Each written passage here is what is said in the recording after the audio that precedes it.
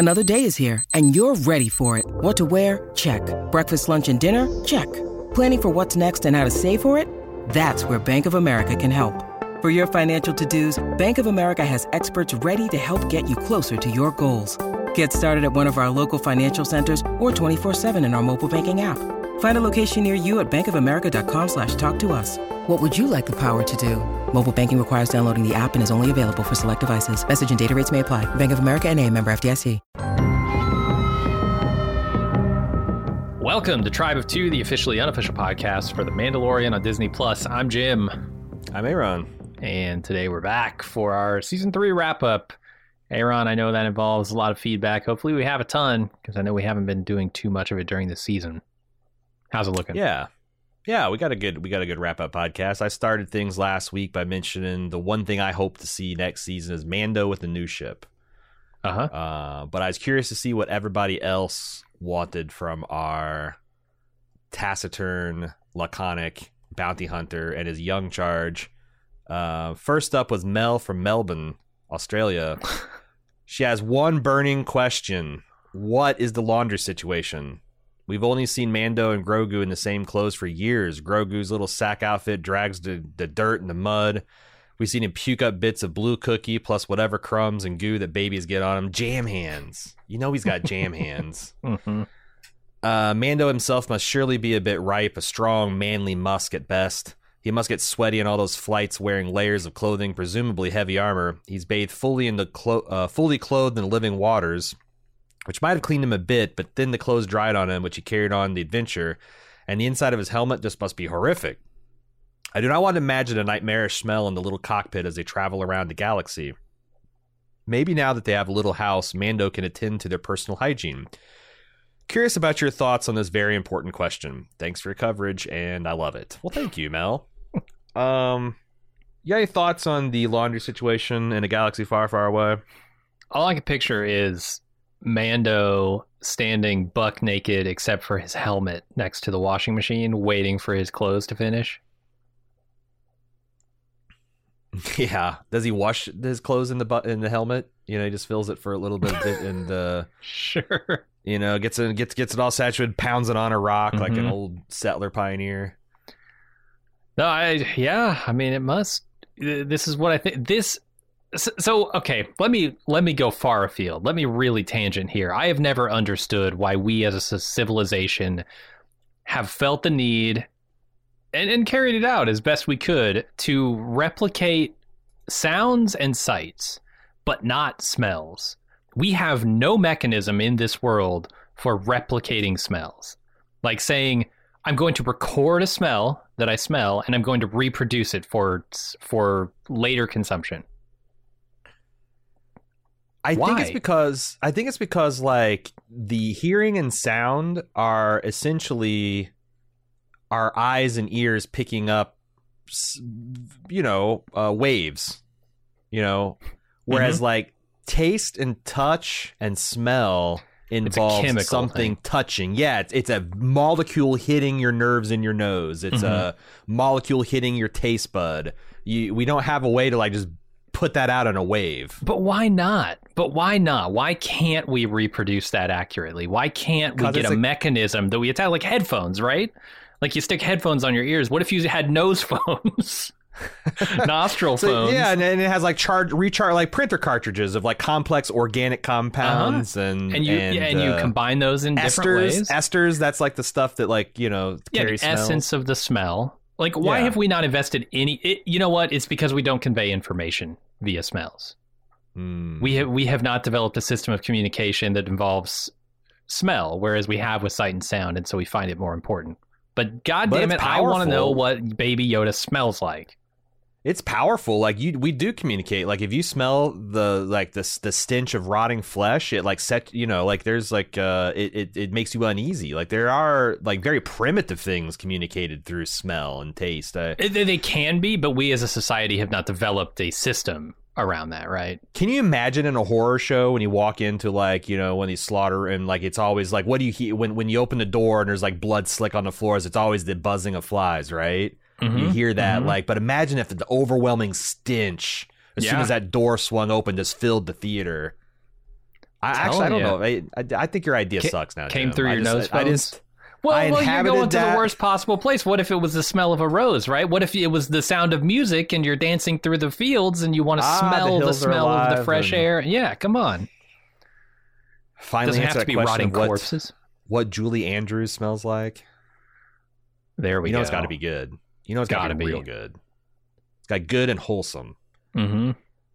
So here's my take on this, because you always think in terms of like the future of like the technology, right? Transporter technology, replicators, lightsabers, turbo lasers, faster than light travel.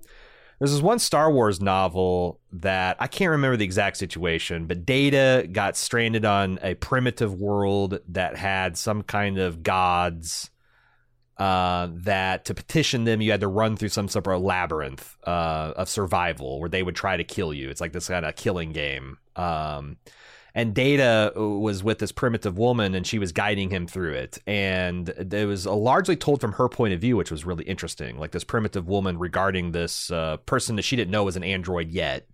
She will eventually understand, but like.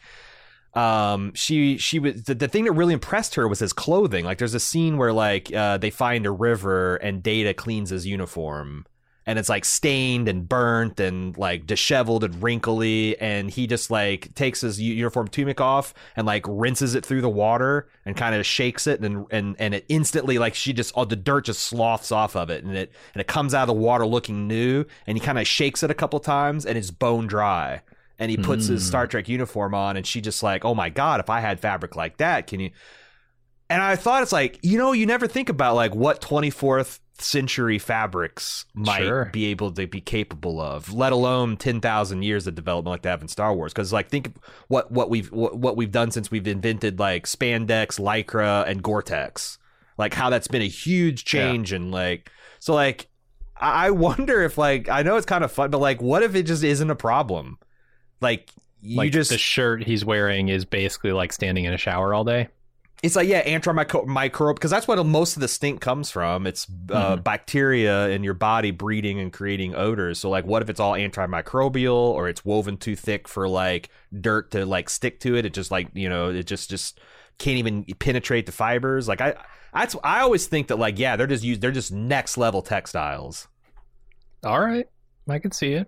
Fred Hurley from New York says, as a Rebels fan, I think you're going to be pretty happy with how Thrawn is presented in the future. I also think you're going to like Ahsoka. The back half of Rebels is honestly some fantastic Star Wars. You're going to love Sabine Wren, not pushing you to watch Rebels. Good, because I was getting word there for a minute. I'm just trying to give you hope. A new hope, if you will. I see what you're doing there, Fred. I think Thrawn is the Thanos of the next phase of the Star Wars timeline. He's the big bad in Ahsoka. He'll be the baddie in Mando Season 4, and he'll probably be the big bad in some movies. I think he'll get the treatment he deserves, since they need him to be a plausible threat for the whole phase. I think this is a good way to look at it, and it feels like the Star Wars universe has been clumsily stumbling around looking for that Infinity War Endgame thing that they can do. It was in front of them all along. Standing right there. Yeah, all the shit that you tried to throw into the ash bin of Star Wars history and rebrand as Legends. Turns out there's some good stuff in there. It's like a Freddie Prinze Jr. movie where the nerd was what you were looking for all along, Freddie.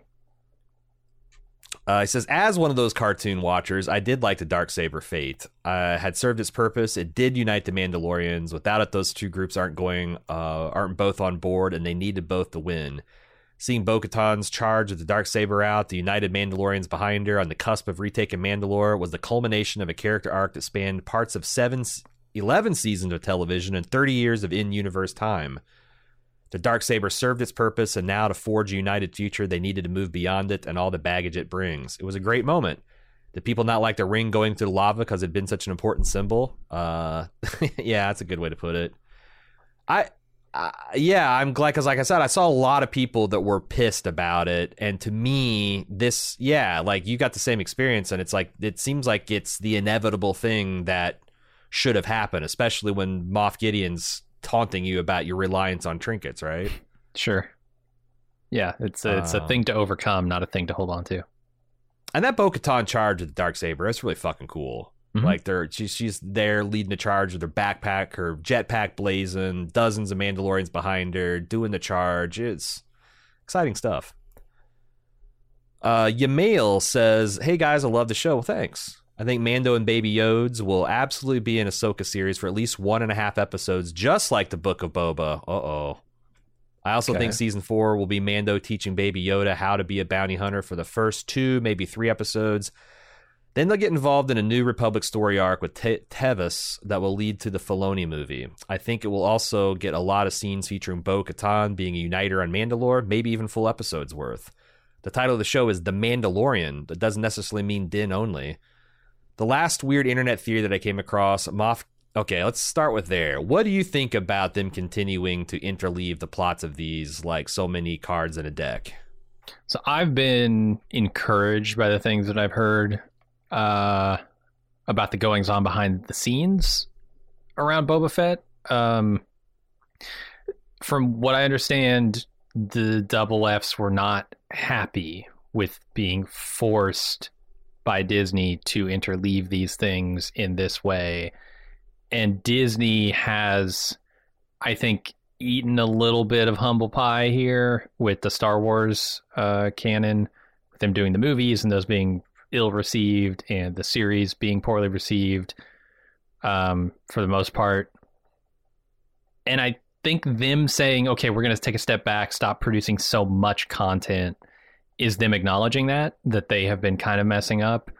So I'm hoping that the Double Fs will have a little more power to, because from what I heard, they were not happy about the way. There's actually feedback to that point went. That we'll be considering. Yeah. So if they get a little bit more say in the production of the storylines of the next several series, they might actually be able to correct that. So I'm actually hopeful that Disney has noted, okay, we have not done the best job on this. Maybe we should leave it to the people who were saying this is a bad idea. Yeah. And I like, look, I don't think the lesson is you can't have Baby Yoda and Mando in Ahsoka. Sure. Because certainly the Marvel recipe was not, we can't have our characters playing together. It's just you can't have a defining moment for those characters happen in someone else's show. Mm-hmm. Like, if you want to have an episode where Ahsoka gets with the Mando and Grogu and they do an adventure, fine. But you can't have Din Djarin teaching Baby Yoda to be a bounty hunter, and then he comes back Mando season 4 with a fucking helmet and a wrist launcher and a rocket pack. You can't do that. You got to have that shit in Mandalorian. Once Grogu becomes a bounty hunter, then if you want to peel them off and have them hunt a bounty over in Ahsoka or wherever, fine. But you just can't have the defining arc of a character happen in someone else's show. And that's the thing where they get in trouble. Because if it's just some rando adventure that adds a little color to Ahsoka's storyline, no one's going to give a shit about missing it if they do. Mm-hmm. But, if they come back and feel like, what the fuck happened? Last I knew, he was getting kidnapped by Moff Gideon. What the hell's going on? That's the shit that can't happen. Yeah, and they know this. That's the weirdest thing about it, right? They know that. They've done it right in the Marvel franchise forever. Why can't they do it right here? But I don't know that it was intentional. I wonder if it was something they just kind of lucked into, because that's kind of apes. Is that something like Jack Kirby and Stan Lee figured out in the 60s that like, hey, you can have Spider-Man with the Fantastic Four. You just can't have Rex Reed getting married to an invisible woman in Spider-Man. You just can't do it.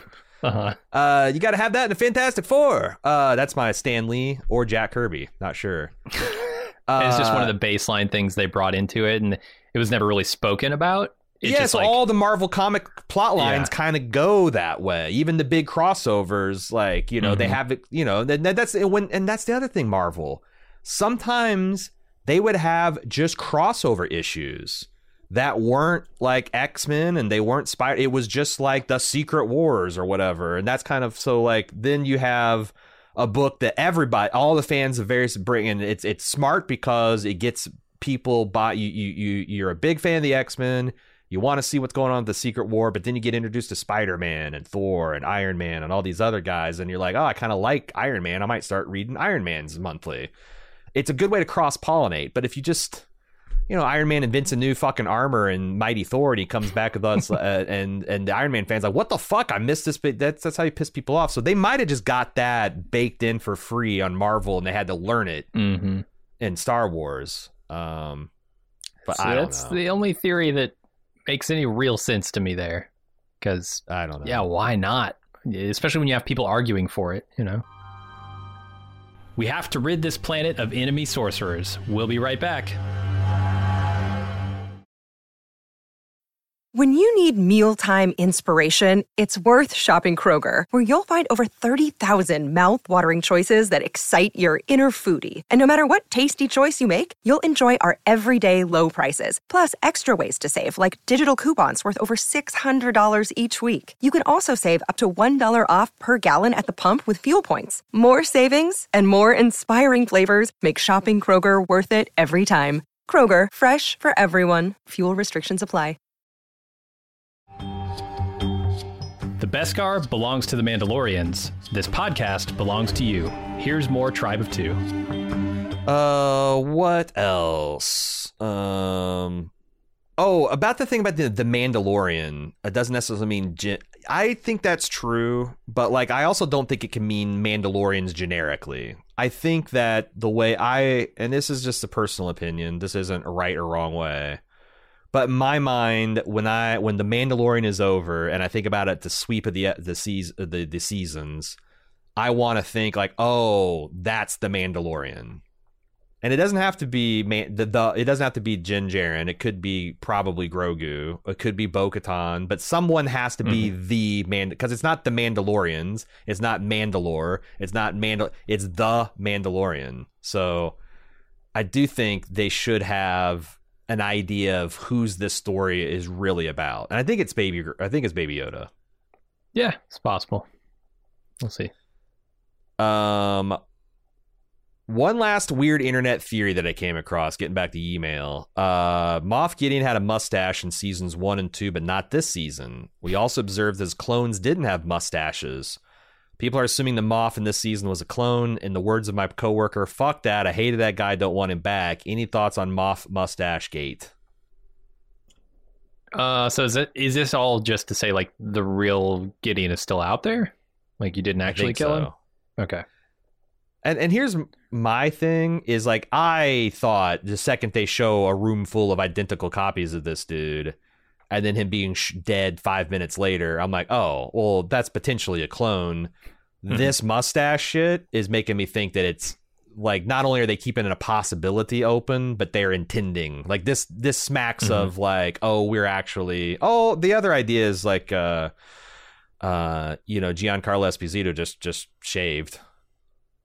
Sure, but yeah, they've been giving people fake mustaches in Hollywood ever since they started collecting photons on film. So, yeah, I mean, I don't want this to become the perennial thing where Moff Gideon looks like he's captured, looks like he's dead, and he keeps coming back. Especially when you have Thrawn in the mix. I don't. If you're gonna throw Thrawn in, what do you need Gideon for, really? Yeah, Gideon's a lesser. So yeah, that's the one thing that's going against the Moff Gideon theory. Unless Thrawn is the bad guy in the Ahsoka series and the future series, but Gideon is the main bad guy in Mandalorian. Well, but imagine if they keep this Grogu thing going and we go through Grogu goes through an arc Groot does in the Guardians of the Galaxy, where he starts off as a little baby and then he becomes a toddler and then he becomes a little kid, and then he turns into a surly teenager, and he has his own little arc over the next couple years, right? It would be kind of sick to bring Moff Gideon back when you get adult Grogu. Young adult Grogu, his final hurdle is the guy that started all this so long ago and has tormented him so much and has tried... And it's kind of an interesting symmetry because Gideon's whole purpose is to bring the best of all the things that he sees as a threat to the Empire. Yeah, he wants the Jedi's force. He wants the Mandalorian's armor. He wants the clone technology. And Grogu might be all those three things. So it make a lot of thematic sense to Thrawn is the galactic threat, but Moff Gideon is Grogu's final boss. I like that. And I will say it also felt pretty anticlimactic to say, haha, I am the new evolution of the Dark Trooper. And then just kind of like incidentally do away with that, right? Like, yeah, that wasn't the point of the scene. That scene, it wasn't like, aha, we feeded the Dark Troopers forever and they'll never be back. It was like, well, a potential clone of Gideon died. So, yeah, it would be pretty disappointing for that to be all the Dark Troopers amounted to. Well, especially since Flash clones are like a thing that is in the Star Wars legends now. Like that, I remember there was one particular Death Star designer that one of the books delved into, that Palpatine loved torturing this guy to death. Jeez. Like he would torture him to death with the Force, and then he would die, and then he would be automatically like a cloning tank would open, and his naked body would spill onto the floor right beside his smoking corpse. And the Emperor's like, next time do better. And like, I kind of like the idea of like, yeah, like if the Dark Troopers are these clones that are like, you if you kill one of them, it's like the Guardians and Destiny. It's like, well, you just made them that harder to kill next time, because that's a wrinkle they got on their ass, and they'll, it's like they'll just get better and better as warriors, because even death can't kill them. That's a cool idea. Okay, let's delve into some of this rumors, behind the scenes, Book of Boba, Mando, the double Fs, raging against the mouse. Christine says, if the rumors are to be believed, Favreau was livid about having the Mando and Grogu reunion happening in Book of Boba Fett. It was Kathleen Kennedy and the executives at Disney that insisted on it, so they were able to capitalize on Grogu being there with Mando in Season 3. He's also forced to do things like add the hot rod Vespas because sales want to make action figures. It sounds like there's a lot of tension during this time between Favreau and Kathleen Kennedy, to the point where he allegedly said, fuck it, let them do whatever they want for Book of Boba. I'm hoping that Disney felt the backlash for Book of Boba, and we won't have to do these sorts of clashes affecting future Star Wars endeavors and storylines. Man, so like whenever I hear this kind of internet stuff, I think two things. Number one, I've spent a long time championing the causes of women and cheering on my sisters as they find success in television and film and computer science and STEM and just generally whatever the fuck they want to do as complete human beings. I think it's great. I think it's wonderful.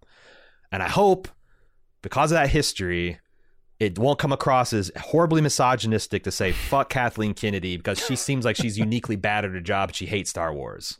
And just as a woman can do as many great things as a guy, they can fuck up just as big as any man. And I think she's fucked up. And I can't believe she still has her job. Yeah. I can't fucking believe she still has her job. And I don't think that Kathleen Kennedy is the woman who needs your support and your champion right now. And also, to keep it fair and pretty high.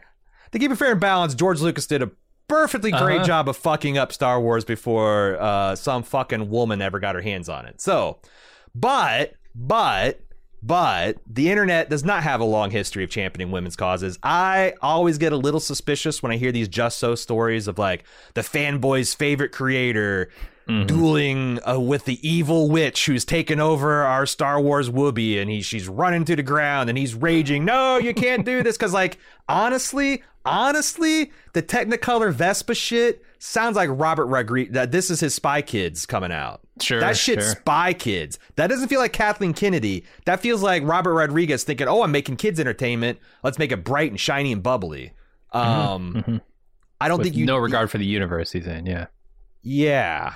So like, I don't know what to make of this, other than I do think they I mean, maybe turn it over to double Fs is the way to go, and you let the producers be producers and executives execute. But like, if Star Wars is still in the doldrums 2 or 3 years from now, I can't. If I was the mouse, I'd clean fucking house. Sure. Yeah. I mean, let the people who are succeeding succeed, and the people who fail, just swap them out. Yeah. Find people who are more in tune with what people want out of Star Wars. Yeah. So I'll say that, like, it's set aside of personalities. And And if your theory before that like Marvel got this right accidentally because that's the way they always wrote their stories because they intuitively or deliberately had that shit figured out and Star Wars just fucking blundered, then like they have had enough on the job learning that this shit should not be happening anymore. And if it does, heads should roll because this is billions of dollars. This is billions of dollars we're talking about, you know? Like we don't care if we don't care about money in this country. What the hell have we come to? You know, that's the one bedrock thing. That underpins everything. If you stop caring about money, what the hell will we do? So stop shitting the money bed. I know this is all rumor and it may or may not be true, but it does bring me some encouragement or at least enough plausibility that they have seen the errors of their ways and maybe it's going to get better in the future that I'll continue to hold out a little bit of hope. I've got an old hope, if you will. Yes. Star Wars isn't beyond hope. I think Andor proves that. I think the general success and love that Mando is but like also they are flirting with Star Wars losing cultural cachet. You know, like if they keep fucking up for another couple of years, and I just see more and more fans, they're just going to find other things to get into. You know.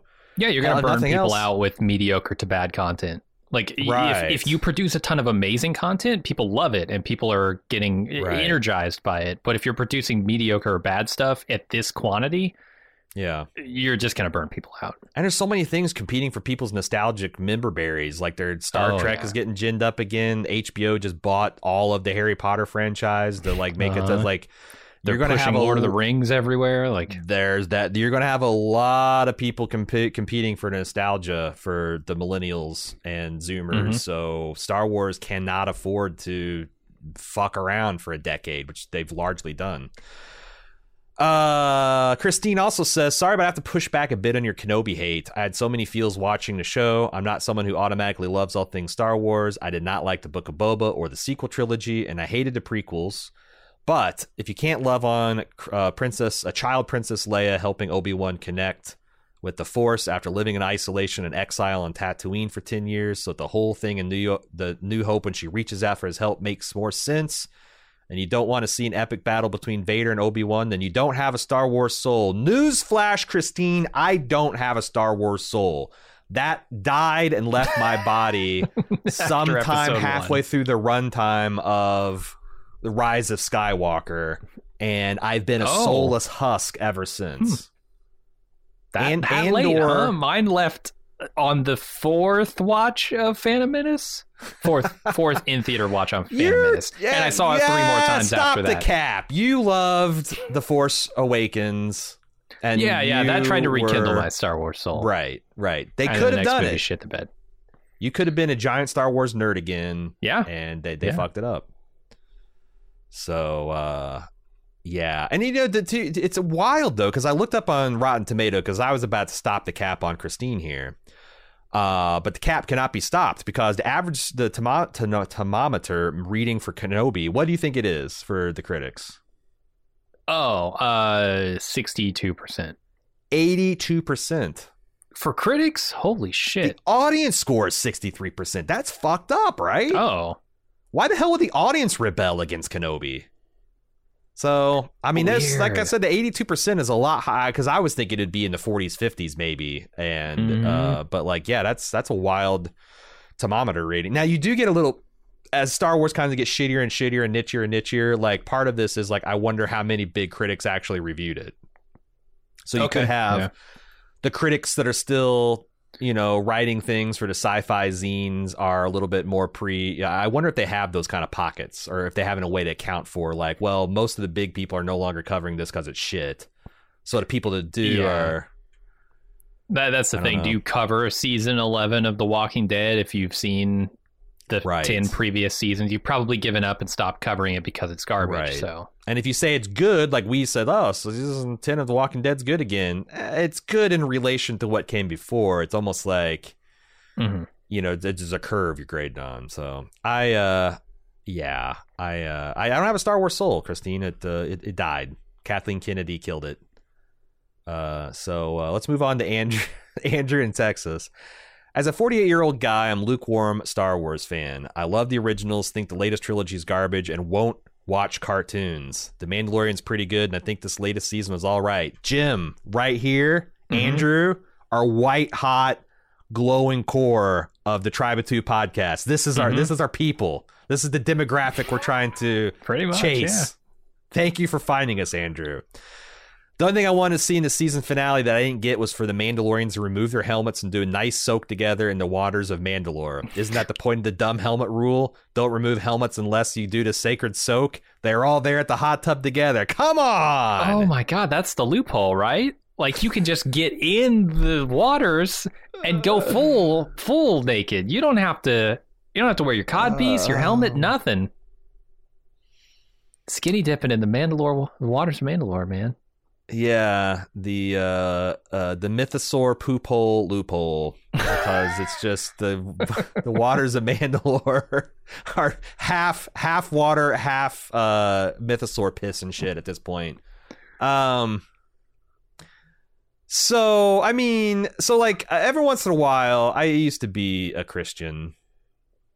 And every once in a while, some of his younger people would try to bedevil the elders with here's the end round around the old man, and they'd always hit you up with Galatians 6:7. God is not to be mocked. For whatever a man sows, this you shall also reap. The idea of imagine if you were I don't know, you're a Catholic and you believed in the power of like a priest blessing and holy water. And you want to set up a situation where you could have all the premarital and adulterous sex you wanted, as long as a priest is steadily chanting Hail Marys and dripping holy water on you the whole time. You're sinless, right? I think Galatians 6:7 would say that no, God would see that as the obvious end around, and he would not be pleased. I think the Mandalorian's got to be the same way, right? If I'm going to take the suggestion seriously. What if you could fool the other Mandalorians into thinking you're just very absent-minded, and you remove your helmet accidentally at times? Like, I'm removing the rest of my clothes. Why wouldn't I remove my helmet to get in the waters? It's probably, it just depends. It's like if you had a significant other or roommate that like every once in a while forgot to flush the toilet, you know? And I'd say that's a real big thing for you, that like every time that's you see an unflushed toilet in your toilet, by the way. Don't forget it to attracts flush. them. They're attracted to the right piss shit ratio to water, and then they'll just move in, set up shop. But like, imagine that just really sets you off. And you're like, look, honey, sweetie, you gotta start flushing the toilet. I don't care how you do. You gotta start flushing the toilet. And they just kept on. Like, at some point, you're like, are you really absent-minded? Or you just not give a shit about me? You know, like if you love me enough, they say I give a shit. See, and they point to the toilet. I'm leaving evidence behind all the time, babe. I give so many shits for you. Yeah, that's where I'm going. Like, at some point, it's like, you know, it's like I think the armor would come in and it'd be like, yo, this ain't the way. You can't be looking at each other's faces. But you can get away with this once a year pretty easily. Clearly, if it's something that you atone, I mean, because that's the other thing. Like, atoning, didn't she say you have to atone? It was that was the phrase she used. Maybe, but I thought that was all just wrapped up in bathing. Got to redeem himself, maybe, because there's part of and that's the other kind of like Christian mythos is like there's also got to be some contrition on your part, and a true contrition, a true being sorry for something is a sincere attempt not to do it again. And if you're all just chilling in a hot tub looking at each other's naked faces, that doesn't seem like you're very sorry about it. So I don't think we have the mythosaur poop hole loophole that we could use. But I don't know. I'm not an armorer. I do not know the exact way. So says, lastly, although I believe Giancarlo Esposito is an extraordinarily talented actor and crushes in Breaking Bad and The Boys, he is neither scary nor menacing in The Mandalorian.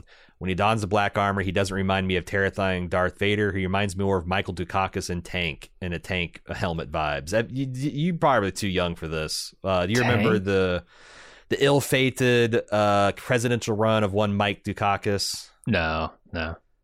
He did a publicity shot because, you know, I guess his campaign was trying to get him to because he had just stepped on it so many times, and he was like seen as this kind of like goofy dude, and they tried to get him in do this like really macho.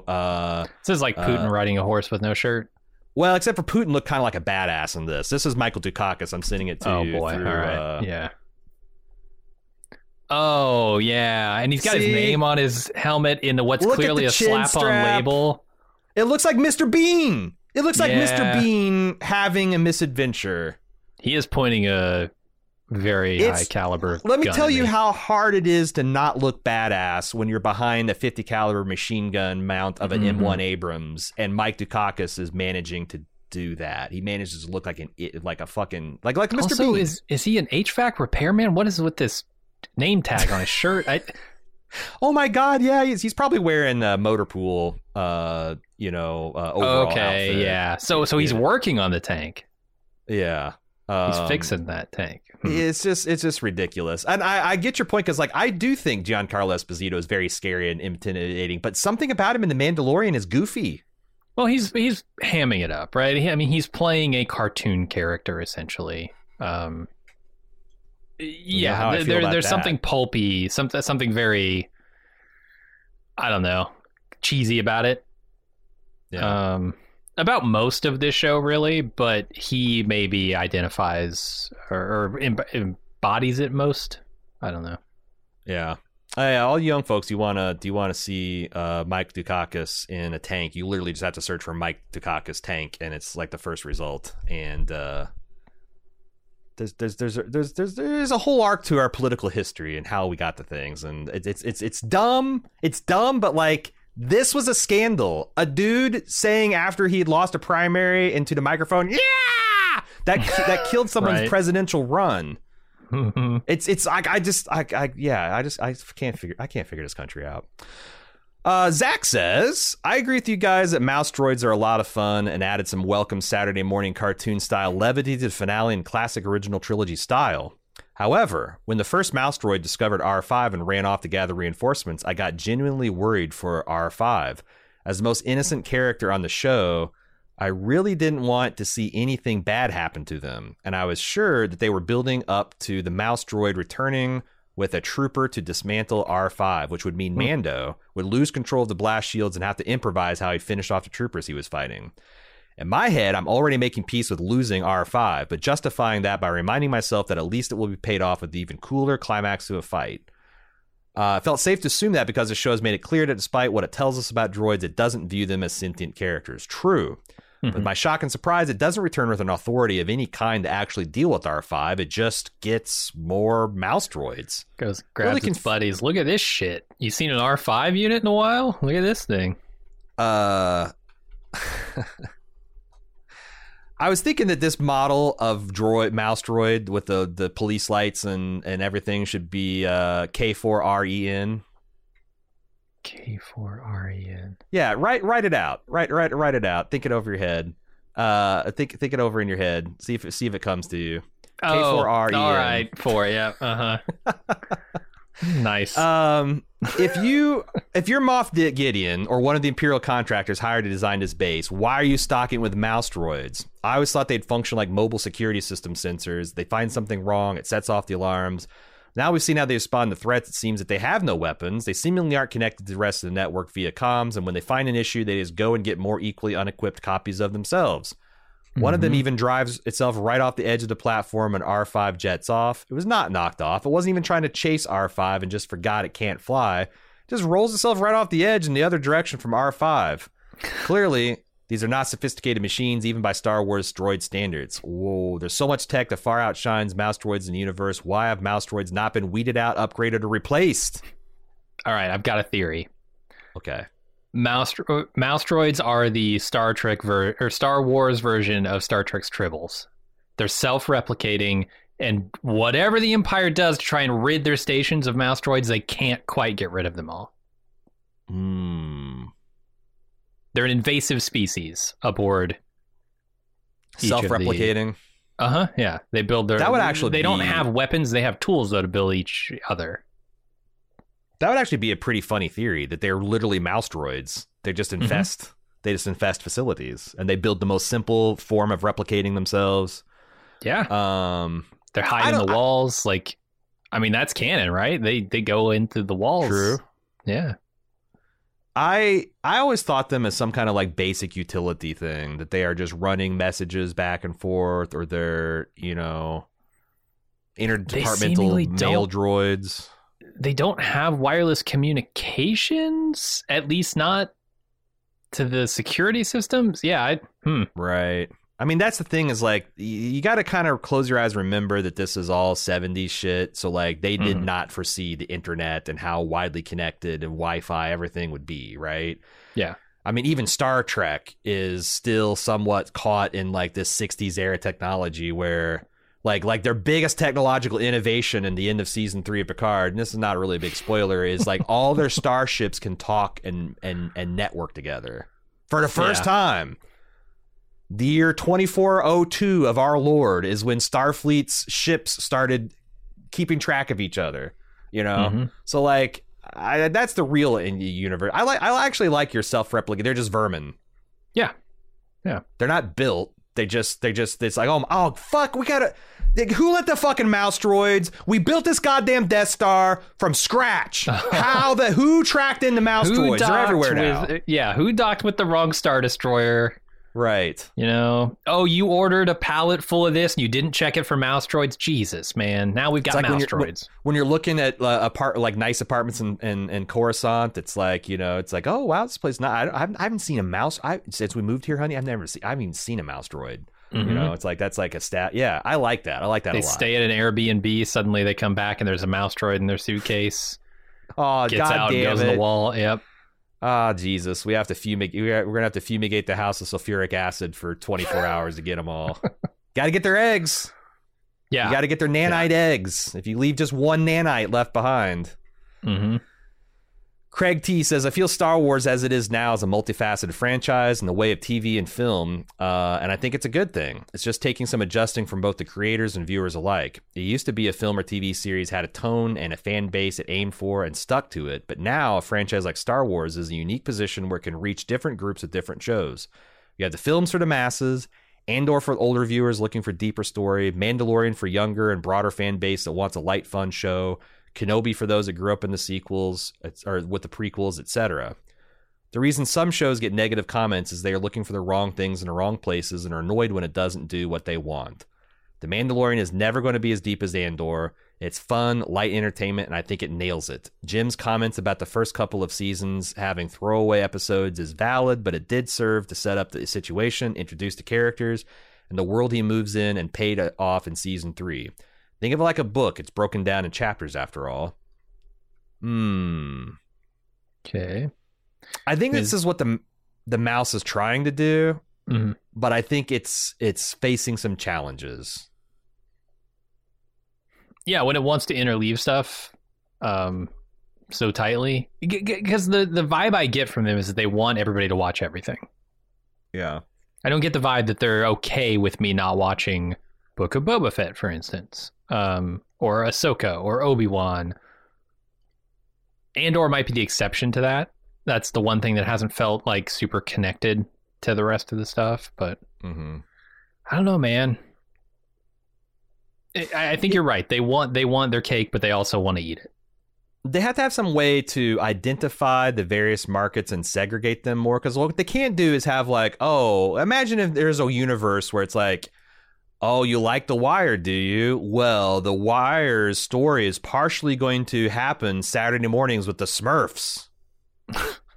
You know, Gargamel's going to come at Omar. Oh, what's going to happen? And then catch what Papa Smurf does on Days of Our Lives. Like, what the fuck? Like, yeah, I understand wanting to capture every fucking demographic, but you cannot force the other demographics to enjoy shit that they don't want to enjoy with the thin hope of like, well, if you're going to have to do if you want to see if Baby Grogu got back with his dad. Like, that's what they can't do. That's what they have to figure out. You know, they want to cross like I said, I think we covered this in the previous discussion. Reason the Marvel stuff works so well is because it's all the same tone. Like, it is. It's all family. There is no difference between a Captain America movie, an Avengers movie, an Iron Man movie, other than the characters and the plot. The tone is identical. But Marvel, now that it's starting to, and DC's already going through this too, where it's like now that they're acquiring things like Logan, and they're doing a new Deadpool, they like those are a different tone, or at least a different sensibility. And a lot of what they're doing on the DC side with like the ultra violent, very mature, raunchy stuff is like, but that's the thing. It's like, it would blow me away if they made a Peacemaker Saturday morning cartoon. Sure, yeah. Like, once you make it an MA HBO series, you can't fucking make it into a family-friendly cartoon. Like, I know they... I grew up in an era where they actually did make rated R movies like Rambo and RoboCop and then turned them into cartoons. It was insane. Yeah. So anyway, that's my thoughts on it. This is the ad break. We will return. I have spoken.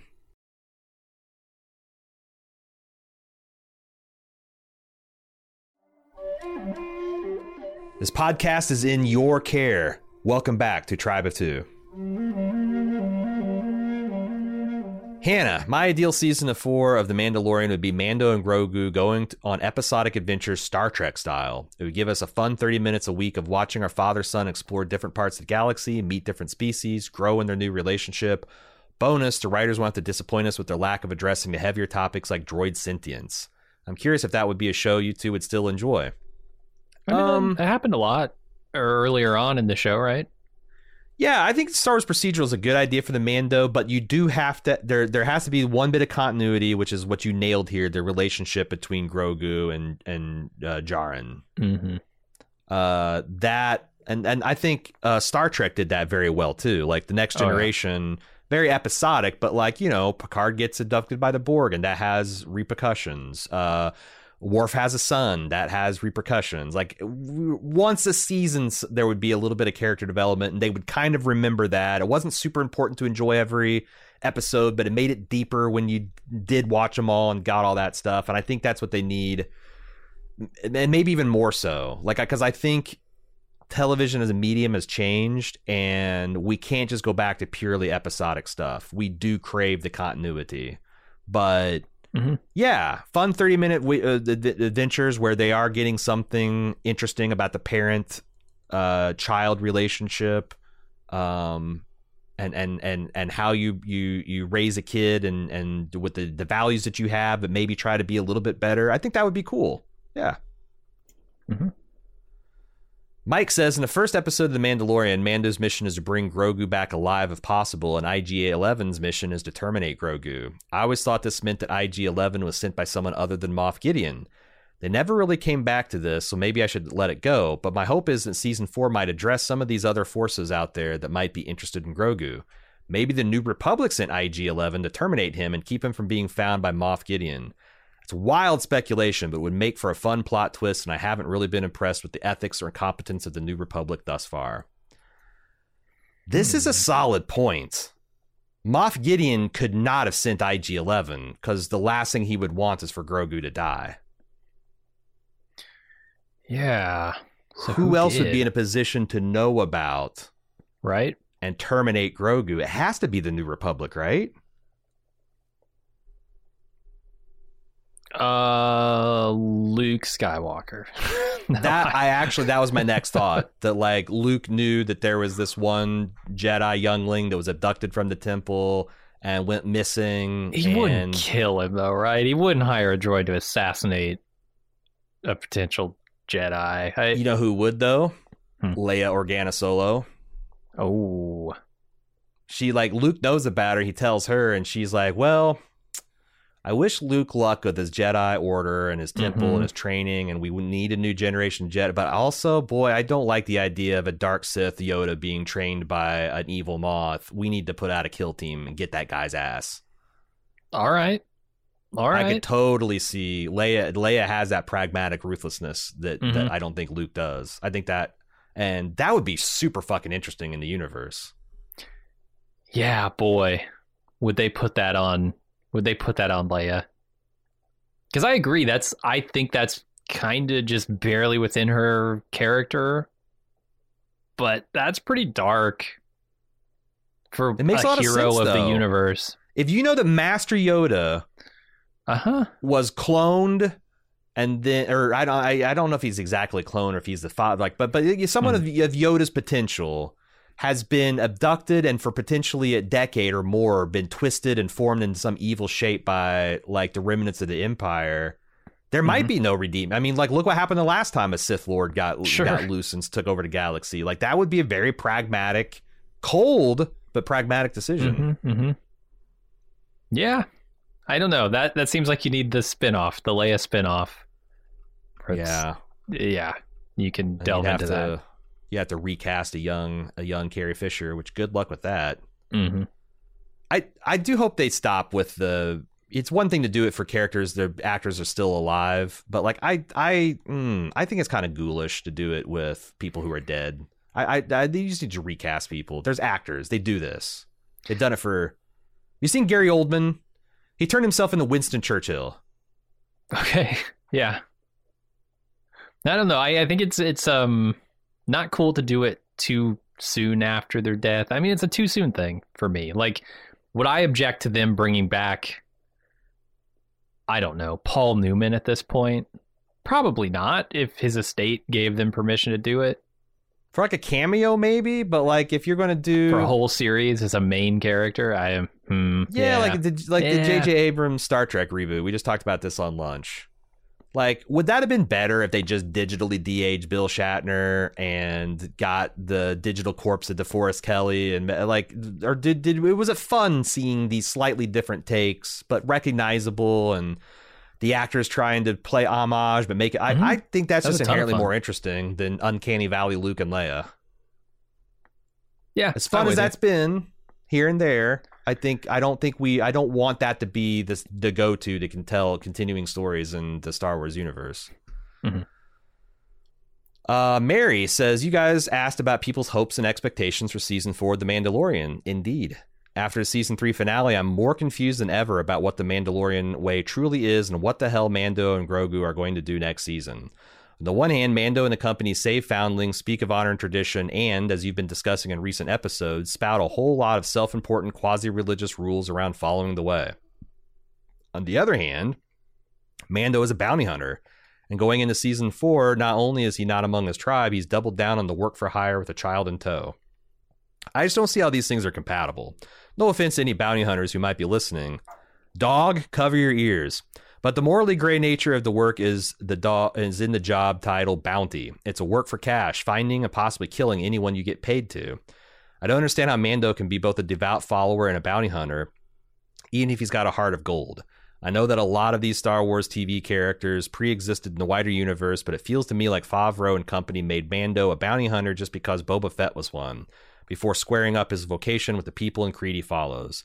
Can you please explain to me how this whole reborn bounty hunter business fits in with the Mandalorian way? I mean, they're a warrior culture, right? Yes. It's like, I don't know, being devoted to something doesn't necessarily mean that you're peaceful, doesn't mean that you're unwilling to do bad things. I mean, plenty of people are devoted to evil things. Yeah, think about Viking culture. You know, they would spend 3/4 of the year sowing crops and loving their children and weaving textiles and farming and domesticating animals. And then reaving season came and they'd get on their longboats and they'd go fucking kick in the port of some poor European town, sack it, and make off with their riches. And if you look at their literature, there wasn't any hint of like, oh God, we're doing this evil thing that we always do. It's just, it was just literally a way of life for them. And I think that, especially at the bounty hunters of Star Wars seem like, and I know they are hired by the Empire, but it seems like they do have, it's not that they're going and trying to find someone's husband or wife that ran from an abusive relationship, or they're hunting down some persecuted religious minority. They're trying to bring someone who has broken the law and hurt people to justice one way or the other. You know? Yeah, they're not mercenaries. I mean, there's a fine distinction here, but they're not mercenaries. They're bounty hunters. Nor are they ruthless murderers. They are a quasi. They're a paralegal institution, just like they are nowadays. And they have a guild that's licensed and has rules and restrictions and accountability.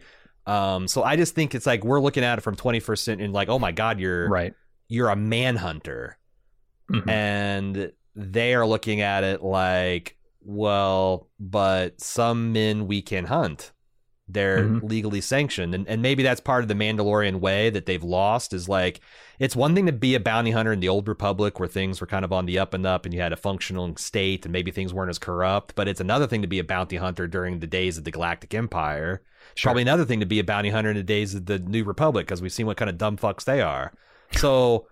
It would be cool if they wrestle with a lot of that, like, you know, Mando's trusting the New Republic as the good guys, but what if they have him running some, you know, what was that? Katie? Was that no? Katie O'Brien is who she played. I can't remember who the spy is. The Moff Gideon loyalist spy. Something. Elia King. Elia. Yeah. There you go. Elia King. What if he ends up doing a mission for her? And like I said, like we've already said like a lot of things that could disillusion Mando and Grogu towards the current order. You know, like Leia could issue a fatwa against potentially the Dark Jedi Baby Grogu. That you know, they could have him do a whole bunch of like morally gray shit that he thinks tarnishes his honor. And the other thing is, like, there's multiple ways of being a bounty hunter. Like, there's the way where, like, maybe Boba Fett just goes and disintegrates and doesn't give a shit.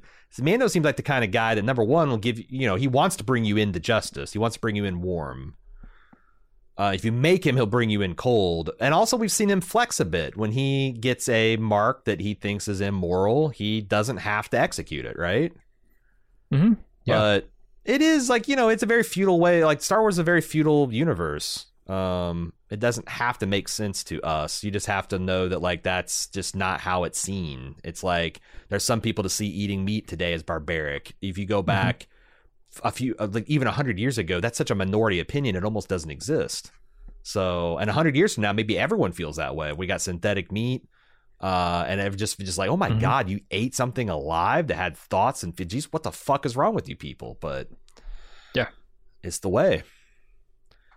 Maddie from Philly says, I want them to resist the urge to blow up and destroy Mando's home. This is a video gamey trope that's always used to reboot the plot, and it feels incredibly likely for the start of next season. I mean, it's how Star Wars starts, right? Yeah.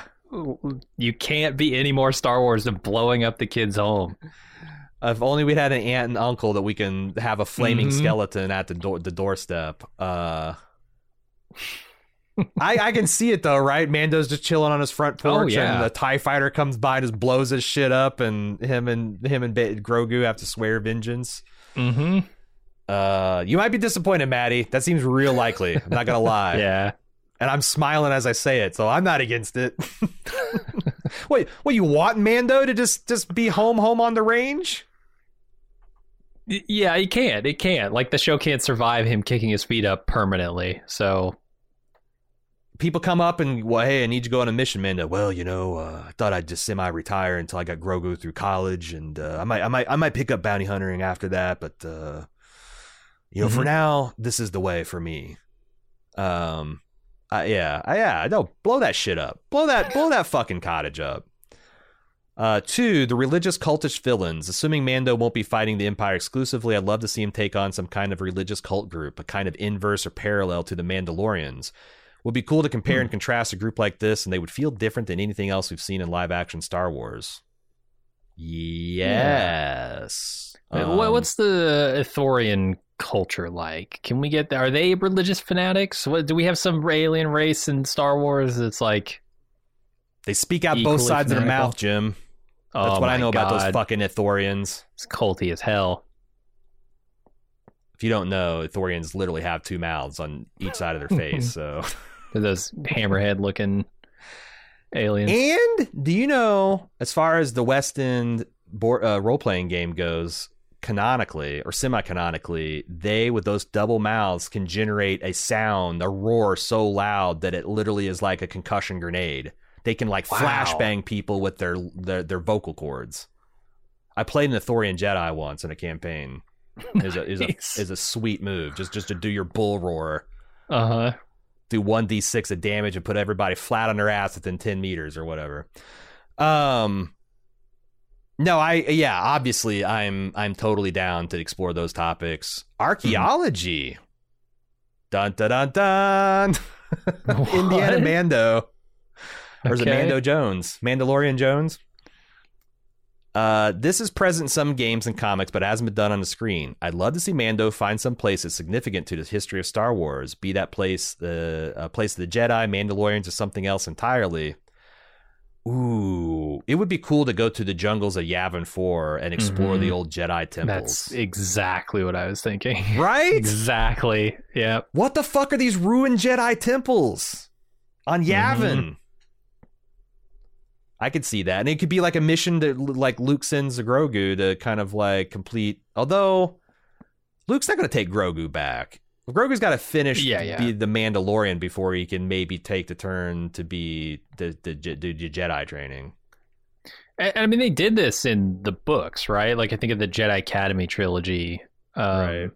That was all about Luke trying to train a young Jedi apprentice on Yavin with like all these temples and the influences of the dark forces that lived there. The balance of the Force includes the dark side too, and like that was super interesting stuff to me, as well, at least as a like 14-year-old. So maybe it would still hold up as a 41-year-old. And a form of that made it into the sequel trilogy, like the idea that Luke had a Jedi Academy and one of his star pupils fell from the path, even one he was related to. I don't. Why did they fucking shove all that shit into Star Wars Legends? I don't know. Because they wanted to clean slate it. I guess it makes sense to clean, and then you can just cherry pick the stuff that's really good. Yeah, because that's clearly what they're doing. So maybe that's the good. Maybe it's the good way to go. Maddie says, thanks for the great coverage this season and keeping it leal. Ooh, there is a lot of negativity online from some groups, and I felt you guys really gave it all a fair shake. I thought the season was great, and I'm glad the Book of Boba Fett didn't derail the show completely. Looking forward to next season, your podcast in between. Yeah, and he says, please watch Ahsoka. I'm going to watch at least 3 episodes, and I'll give the Andor guarantee. I think it's a truly great show, I will try my damnedest to twist Jim's arm into watching it. You know? Oh, yeah. I mean, like, if I hear good things about Ahsoka, I'll probably watch it, just like I did with Andor. I heard great things about Andor, and I was very much against watching Andor because of the recent history of Star Wars. I'm less against it now because of Andor. Yeah. Right. So, like, yeah, I'm willing to, if I hear good things, watch it. Yeah, and that's why I'm watching it right off the bat, because like to me this is the first real test of the Filoni Favre era. Like this, Ahsoka should not be mediocre. If a firm hand is now on a Star Wars tiller, this show should not at all be mediocre. It should be good, if not great. So yeah, it's got to be at least as good as Mandalorian, but like it's got to honestly be better for me to like really do the Jim arm twist move. And I want it to be. I'm not rooting against Star Wars, but I appreciate your discernment that we are not a hater cast, because we want to love Star Wars. It's just, Star Wars has got to be lovable. Virgil, what's that? Oh, I just said but that's all I try to do is give everything a fair shake. I don't want to be predisposed to hate something simply because I don't like it currently. If it impresses me, it impresses me. I hear that fear leads to anger, anger leads to hate. Hate leads to watching Harry Potter, apparently, because I got to do that soon. That'll be the real test for me. Can I give that a fair shake? I'm going to be happy either way. It's just yeah. I want to kiss the commissioner that is making you watch Prisoner of Azkaban, because you can no longer play the I don't fucking know Harry Potter. What the hell is that? That's about a child wizard, right? Yeah. Gotta shut that shit off at the source. Virgilio, the things I'm looking forward to seeing in the future. Regarding the Mandalorian series, I think the adoption scene and the fact that Grogu's parents are gone points to a future search for his parents. Maybe the two encounter a clue to his origins on the course of executing a bounty. Ooh. All right. So maybe Grogu's the one who gets they don't blow up his home. Grogu just gets a little angsty and a little antsy, wants to figure out who his parents are, that kind of thing. That's something that I feel like an older Grogu would get to. I don't think that even pre-adolescent teenager Grogu wants to start looking for his parents. But maybe you do that as an old when you get older. Yeah, maybe 30s, early 30s. I could see it. But I also like the idea of an adopted kid just being not having any hey, I got an awesome dad. I am not missing a piece of me at all. That's a valid way to roll as well. Let's see. Regarding the Mandalorians in general, I'm thinking the Darksaber is crushed, but the Kyber crystals are still good. Perhaps we'll see the Mandalorians look to ex-Jedi Ahsoka for guidance on how to reconstruct it. Huh. I don't know anything about it, except for what I've seen on TikTok implies that maybe the Darksaber was seen as cursed by the Jedi. Or... they wouldn't help. It's certainly not it doesn't act like it doesn't act like a regular lightsaber. It's a Darksaber for one thing. It's heavy. Shouldn't be heavy. They're just pissed that everybody's got lightsabers now. Because I'm with him. Yeah, too many lightsabers. Regarding his post-original trilogy, pre-sequel trilogy era, I'm looking forward to better clarification of some of the rushed through plot points of Rise of Skywalker. I'm not even talking about the return of Sheev. He actually says Palpatine, but every time someone says Palpatine, I'm gonna say Sheev. But the return of Sheev instead of a explanation of how Lando united all the galaxy's ships in just an hour or so. It'd be great if we could see loose confederations already formed throughout the galaxy because of their fear of the New Republic and the First Order. Yeah, I mean, that actually makes a lot of sense to me. The fact that the rebels would not forget how to form an alliance. They just get the band back together again. Gary, final message, says, I'm listening to your Mandalorian finale pod, and I completely agree that Mando is definitely getting a new ship. I was a little unclear to me when he was working his deal with Captain Carson if he was bringing the Imperial remnants in cold. He's going to straight up assassinate them. Either way, they'll probably need a new ship to transport.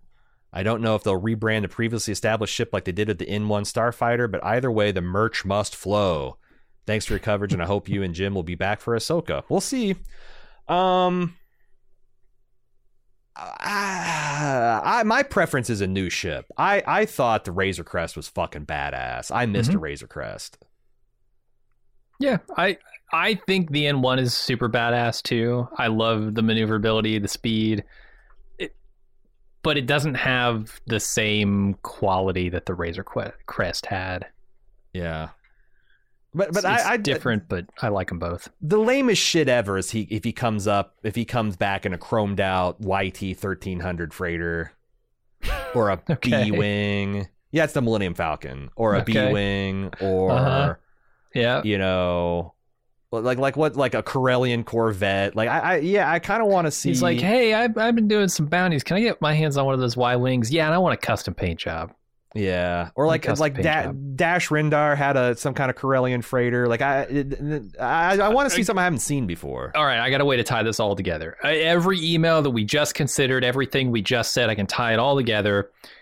It's not that they blow up their home. Baby Grogu gets antsy, wants to go look for his parents. He does so by going to Luke, who might be able to help him find them. He's on Yavin. He's teaching. While there, Grogu gets influenced by a dark Jedi force in a temple, and he finds the Sun Crusher, and that becomes their new ship. He's gonna the Sun Crusher. Was that was another single man fighter, wasn't it? It was. Yeah, I don't think you could fit Mando and Grogu in there, but I've always loved the Sun Crusher. I think it's a super cool idea. For people who don't know, it's a ship that is basically invincible, and they call it the Sun Crusher because it goes into the hearts of suns. like literally just drives into them, cannot be destroyed by them. Yeah. And then causes the sun to explode. So like, yeah, hell of a weapon. Yeah. I mean, they've already kind of done something like that in the Star Wars sequels, you know. I really like the original Darksaber. Do you remember when that crazy Hutt had scraped up enough money? He couldn't build the whole Death Star, but he figured out a way to build just the reactor and the main beam assembly. God. And it was this giant cylinder that when it fired its main beam, it looked like a lightsaber. I think it was called the Darksaber. Oh, wow. No, I don't remember that's my favorite super weapon of the old Legends era. That and the World Devastators. I thought. Do you remember the World Devastators? No. Those were the self-replicating machines that could start from small to be like the size of giant warehouses. And they would literally like devour a planet to make more of themselves. Like the things on Westworld that chew up the earth. Yeah. And they're like mouse droids, only bigger, and they eat your planet. They're rat droids. Nice. Yeah. And like I said, we'll see about Ahsoka. I would say that if you want our Ahsoka coverage, it's probably going to be in Off the Clock form, which is our podcast, or like that we use to talk about all the stuff we're not talking about on main podcasts. It's a premium podcast. You will have to pay at least $5 a month to hear it. But it might be worth it if you want to check out. You can just subscribe for 1 month and cancel. $5. Is it worth $5 to hear us talk about Ahsoka? And then if we like it, that's the thing. It's like our intention with this was to like cover a lot of the Star Wars stuff, and then that and the Marvel stuff kind of consistently disappointed us, so we never really got there. But like, I'd love a world where 6-7 months out of the year we're doing a Star Wars show. I mean, we'll definitely be back with Andor if they. Oh hell yeah! They are doing another season of that. So Wild Gondarks couldn't pull me away from pulling the ears off of Andor. But okay, I gotta throw in this stuff. This just prove to the kids that I'm not a fake Star Wars fan. I mean, why do you think I brought up the Sun Crusher? Come on, exactly right. It all goes back to the Caravan of Courage, is what I think. Jesus. So that's going to do it for our coverage of the Mandalorian. We will be back definitely for the next season of Mandalorian, definitely for more Andor. If we do any Star Wars coverage at all, that's not in a premium podcast, it'll be in this here feed. So you don't have to resubscribe to anything. We'll just morph this from the Tribe of Two. Well, it might just be the Tribe of Two forever, but it'll be the Tribe of Two featuring Andor, Tribe of Two featuring Ahsoka. So you found us in the right spot. If you are a Tribe of Two listener and you wonder what else we get up to, I'd cordially invite you to follow our Bald Move Pulp feed. That's where we cover all of our science fiction, our fantasy, our zombie, dragon, spaceship, ninja, Darksaber shit goes on Bald Move Pulp. That way you don't have to follow our individual feeds. It just comes right to your podcast player. And if you just want to pick and choose, I recommend going to twitter.com/baldmove. That's where we post like all the stuff we're doing weekly and like our weekly coverage schedule, so you can get a good idea of what we're covering. Right now, we're covering a weird prestige mystery box show called Yellow Jackets on Showtime. We got a bunch of stuff coming back in June. We're looking forward to season 2 of Severance doing full coverage for. We're looking forward to Foundation, a great Apple TV science fiction show. Returning for its second season based on the old Asimov Foundation and Empire series. So there's lots of good science fiction stuff coming up this year at Bald Move. And then, my next year is going to be crazy. We might get The Last of Us back. Definitely will have The House of the Dragon coming back. Yeah, follow us along, twitter.com/baldmove. And if you'd like to get access to the premium content, like Off the Clock, like our likely discussion of Ahsoka, you want to be on the club, go to support.baldmove.com to find out how you can get access to all that premium content and ad-free feeds. All right. Thank you for being with us as we follow the way of the Mandalorian. We appreciate having you along for the ride. Whether we see you next year for Mandalorian or much, much sooner, whenever we see you. Until then, I'm Aaron. And I'm Jim. See ya.